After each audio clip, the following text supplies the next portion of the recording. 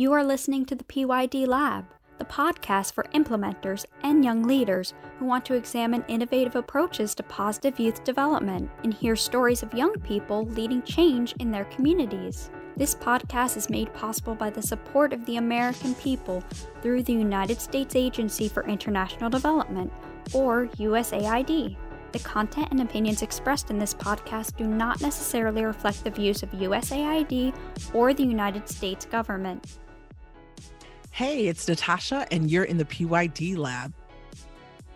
Welcome to another episode of the PYD Lab. Today, we are learning how to engage youth in conflict situations. As we examine ways programs can be responsive to youth and staff needs, our guests break down some of the fundamentals of mental health and psychosocial interventions. The first guest, Irina Babchuk of Unity, which stands for Ukraine National Identity Through Youth, which is a USAID-funded activity. She's joined also by youth development senior specialist and art psychotherapist Danya Fawaz, who guides this delicate conversation as well as provides more insight on psychosocial support. Let's go inside. Welcome, Danya and Irina. I'm so grateful to have you both here with me today. Thank you a lot. Thank you for having us. Today, we're having a really timely conversation about how do you engage youth in conflict situations while it's happening. USAID, does a lot of work around the world in conflict areas, working with youth serving organizations. And for those working with youth during conflict, I just want to open up the discussion by asking, what are some things they should keep in mind just initially, especially because we know for a lot of youth serving organizations, they may be safe spaces to youth. And when conflict is going on, that safe space may be in jeopardy. So I would just love to open up to hear you guys' thoughts about just your initial thoughts about what some implementers should be thinking about. Danya, do you want to kick off the discussion? Thanks, Natasha. From my perspective, as a mental health practitioner and a person who really tries to advocate for a focus on mental health within youth programming, one thing that I would highlight that programs, engaging youth should keep in mind is, what's going on beneath the surface for these young people who are accessing your spaces. You spoke about how these youth programs can be physical safe spaces where youth can come and engage with one another and engage with the programming. However, one thing that we know about, conflict is that it can cause potential trauma reactions within young people and within anybody really in that space. And so one thing that trauma does is that it also compromises that sense of internal safety. And so I'm a huge advocate for programs who are engaging youth to become aware of, what are the impacts of trauma on young people? How does that manifest? And how can your organization create systems that help restore that sense of internal safety, at least within the moments that they can interact with your programs? And I'll stop there, maybe turn it over to Irina for some other thoughts. Thanks, Dana. Thanks, Natasha. It's very important because a lot of youth and children, young people, students, they don't understand in which way they can be helpful for his family or for the country and for the communities. Some of them left all things they have, left friends and moved to a new city or villages or even other countries, because we have a lot of children who with their families living now in other countries, not in Ukraine. Yeah. Could you tell us a little bit about Unity and the work that you're doing there? I know Unity stands for Ukraine National Identity Through Youth activity. Could you tell us a little bit about the activity and how you're working on it right now in the midst of everything that's going on? I'm like a leader of our youth community, which works with the youth space in Rivne region, and our territory and Hromada work with the youth in other with collaboration with our partners, IREX in Ukraine and other partners, and beginning to have their identity. It's called mediagramotность. It's for us understanding how to feel safe on the social media and understand which information fakes or not fakes, how to work with this information. It's a work with the youth to involving people with communities. All programs have the main whole idea that youth work with youth and ask youth what they want. And we try to build our communication in this way. Now we can work together, our youth people, to find the way they feel comfortable, feel safe, and try to have this safe place for them. And we have lots of friends, community that help us. We have a unique situation that we work with the city councils and also with our colleagues from other NGOs, which situated in the city, and we try to talk with them and to planning together. A few hours ago, I have a meeting with the young people, and they have a lot of great ideas. They try to find a new community, new friends, and feel comfortable. I think our team and our program can be this physically safe place for them, and also try to find the correct way of implementation of their ideas. So we work with these things, understanding of the situation in Ukraine. And I want to talk about that right there too, about, because even I think for myself during COVID, we learned a lot about adapting programs on the fly, right? And I'd love to hear from the both of you just a little bit about what are rapid program considerations that implementers should try to take into account? How do you kind of adapt to those situations? I know that in COVID times, the most problem was to don't meet with young people offline. It was very hard to not see them offline, but we adapt. We have a lot of online meetings just to talk, and lots of these new ideas for these times. I see even my self transformation. I'm very excited to have hugs from friends, or even when you see messages from your friends from other cities, countries, and it helps me to focus and to be organized. This is a real situation, but I can share that our young people become aware and they are strong, and we should help them in the way we can share and help. So even you as a psychologist, you can have some meetings with some youth or some the parents of this youth, how to be on the same way 1 month in one shelter, or find the new place, apartments, and help to share your own home for some people who lost all things they love, all things they have, their home. And it's hard to understand that the guys who was our friends firstly, and now they are soldiers. Right. And you also understand that you are a big person for them, because they feel that you in positive way help them to be strong. The most helpful for them, it was like a humanitarian help that we sent them, and also pictures. They take these pictures and said, okay, it's for me, and it's sent from schools, from children's.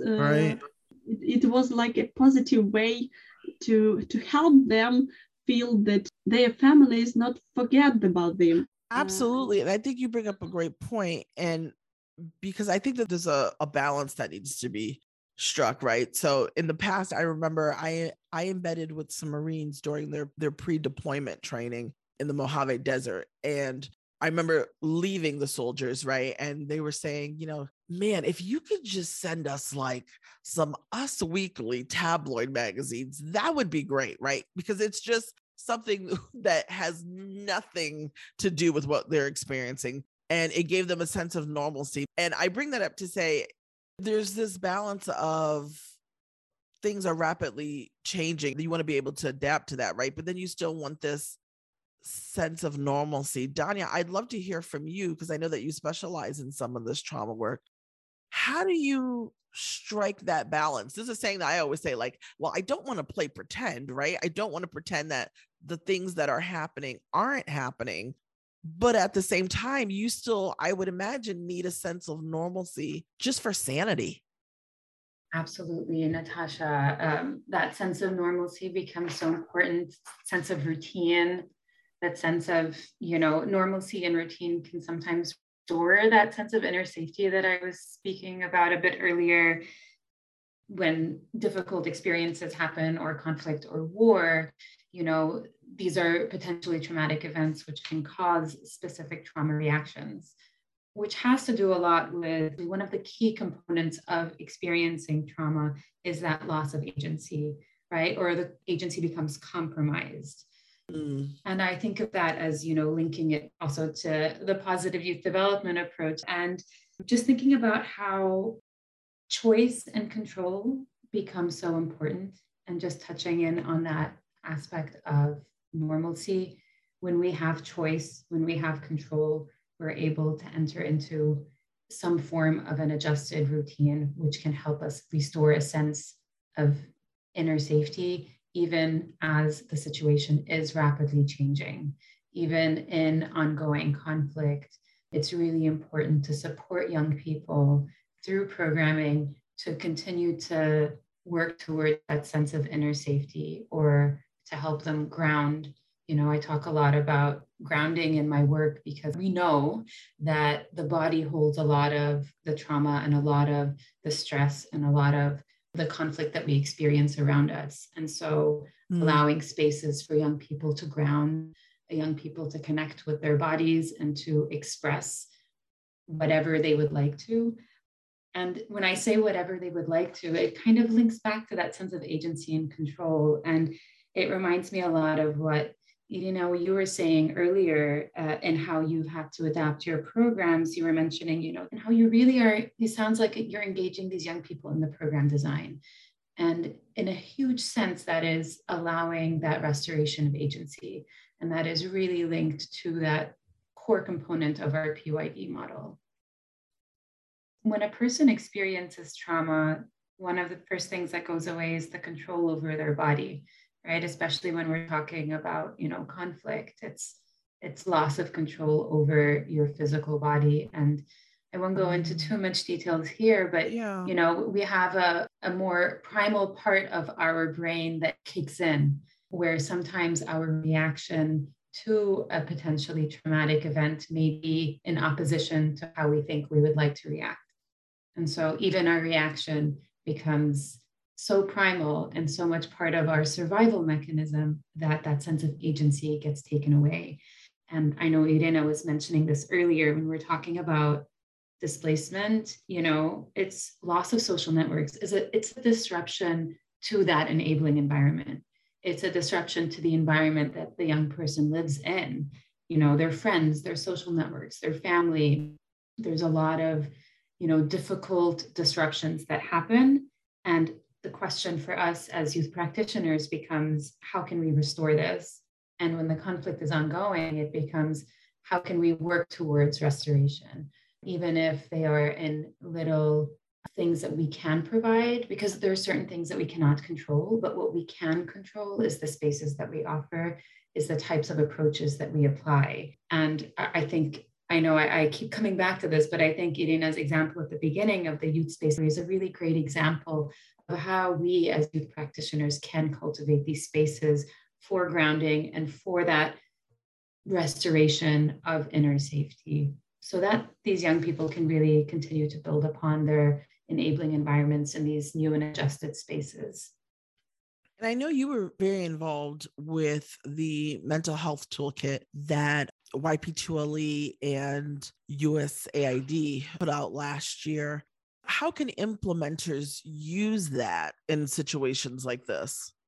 Yeah, so the toolkit can be a really great resource if programs are opening up mental health or psychosocial support programs. And what the toolkit does really well is it shows different avenues in which that can be approached. So one avenue is by creating, a standalone mental health and psychosocial support, or as I'll refer to it, MHPSS program, or as a component of other programming. There are ways to embed psychosocial support activities into your existing programs.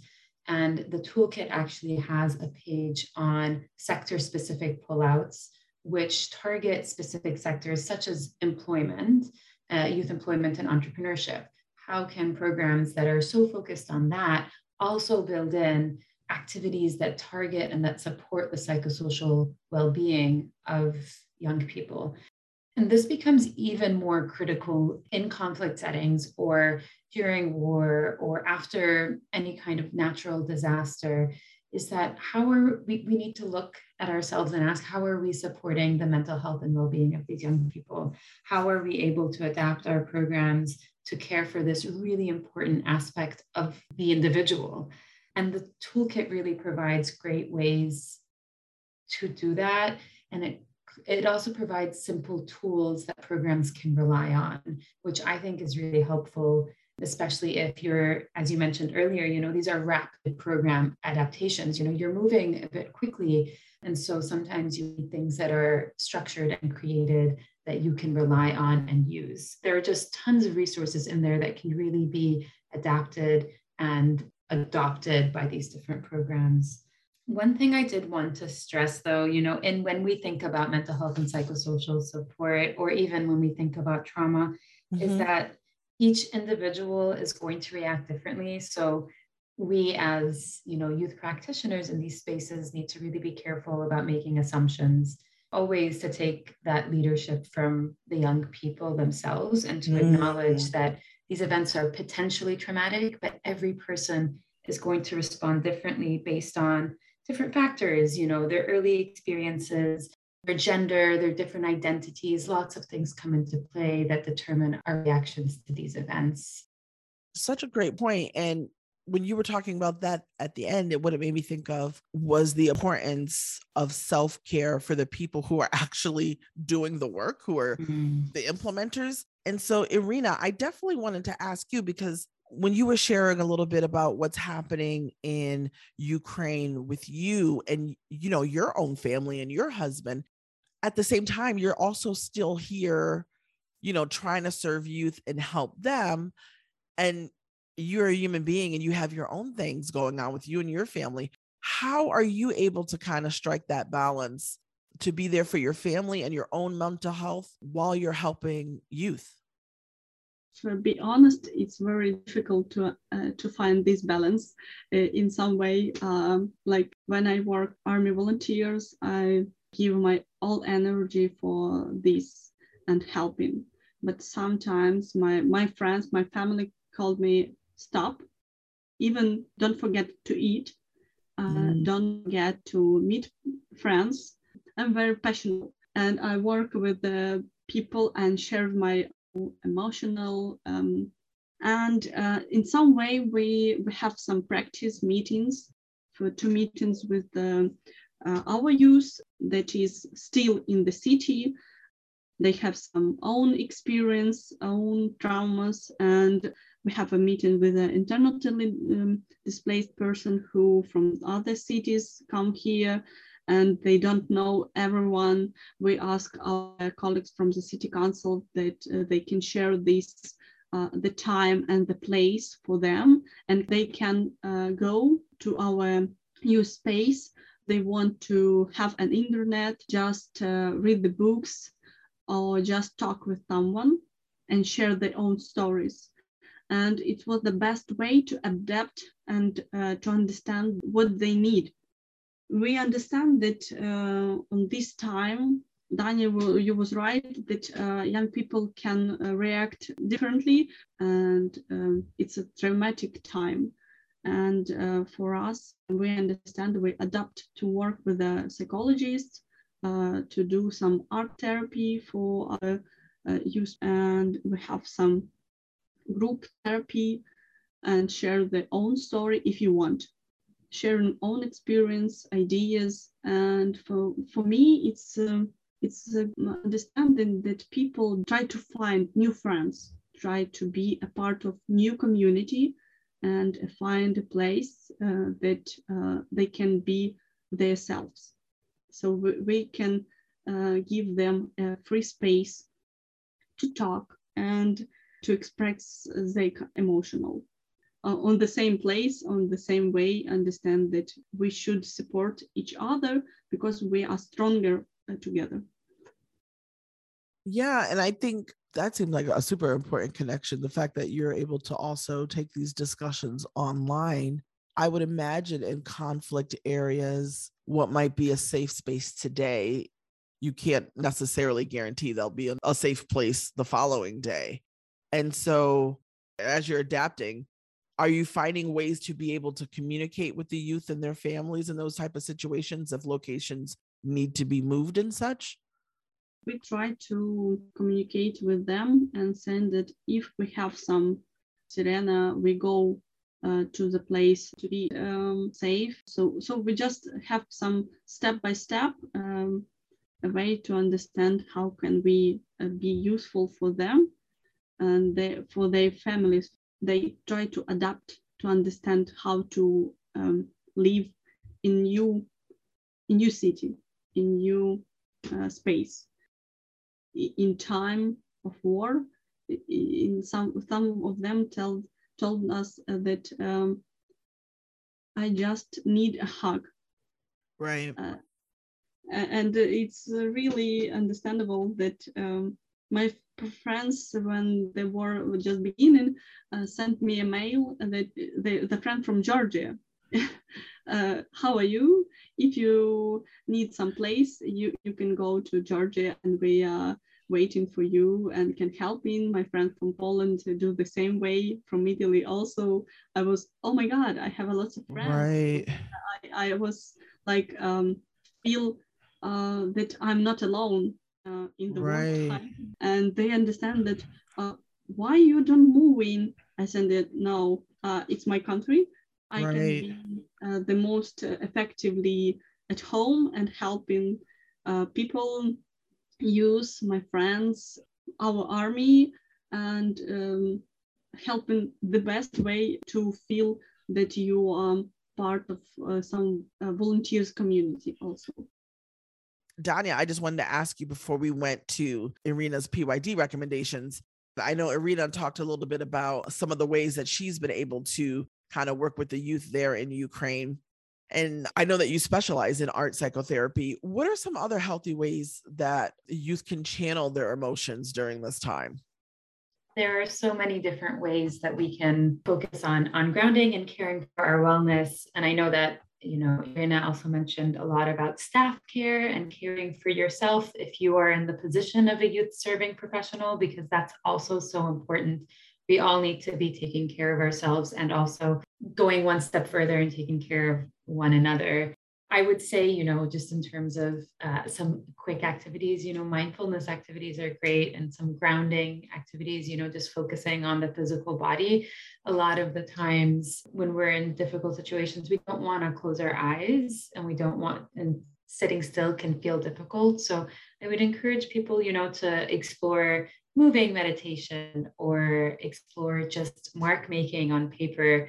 As you mentioned, I'm an art psychotherapist, so a lot of my work focuses around art making. And I often hear from people, I don't know how to make art, or I haven't drawn anything in years.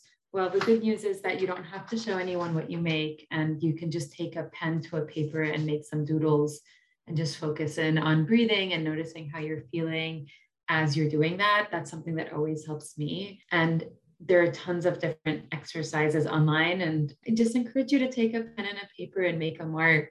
As part of, our work on unity, we've also been holding some staff care and optional grounding spaces for staff who are working on the project. And that's been really transformative for me and also for them. We've had some pretty great feedback, and we've used tons of art making that just involve a black or blue pen and a piece of paper. And it's been a great space to explore what grounding feels like and how you can re-enter yourself. It's my favorite part of the episode where we get into your 3 PYD recommendations. P stands for published, a published reading source you recommend on a youth development related topic. It could be a book, an article, or a report. The second is youth, which is a resource or project you know of that's authored or led by a young leader that you want others to know about and why. And the third, which is my favorite, is disrupt, a disruptive, innovative idea. It could be a project or a resource that does or will tackle a youth-related challenge. So, Irina, do you have a published resource? If we talk about Ukraine, firstly, we have a project Ukrainian. They have published books. They have all English version and Ukrainian. There is the best places and stories of national ideas that we have. Also, and for about the project, for me, a very useful book. It was Don't Eat Alone. That's one of my favorite books. Yeah, because I read it maybe a year ago and understand that more than 15 years I do the same practices and even don't understand that I do the same. Doesn't it change the way that you meet people? Yeah, I met so many people after reading that book. Yeah, it's a really useful book for me. Obviously, and also I have a book in Ukrainian called "Витончене мистецтво забувати на все." It's about how to be more comfortable in situation that you could not control it, and find the place and the way of understanding the situation when you are not standard understanding of the resolving a problems. Yeah. What do you have for youth? What's a youth-related project? Mostly, it's our Youth Space Nota. It's our project for our program, and we have a great program of our colleagues. It's called LEAP. It's for young people, students, for them to understand how to work with projects and try to, and first time, realize that they are our colleagues, they are cool, and we help them for some meetings, some collaboration for the next projects. So see you maybe next time you see our new project ideas. And the last one is D for disrupt. What's a disruptive, innovative idea or project? You know that try to use Instagram. So they have a lot of followers on some Instagram bloggers or something like that. And we understand that in our situation, we have a lot of ideas how to help. Right. Yeah. I did recently learn that Unity has been highlighting Ukrainian social media influencers so that they can reach more youth. As we know, youth use social media for everything, to advocate, to raise money, to provide support. This month, Unity and Youth Lead will both be posting tips on mental health and self-care. So listeners, look out for that on social media. This idea for me, it's very useful.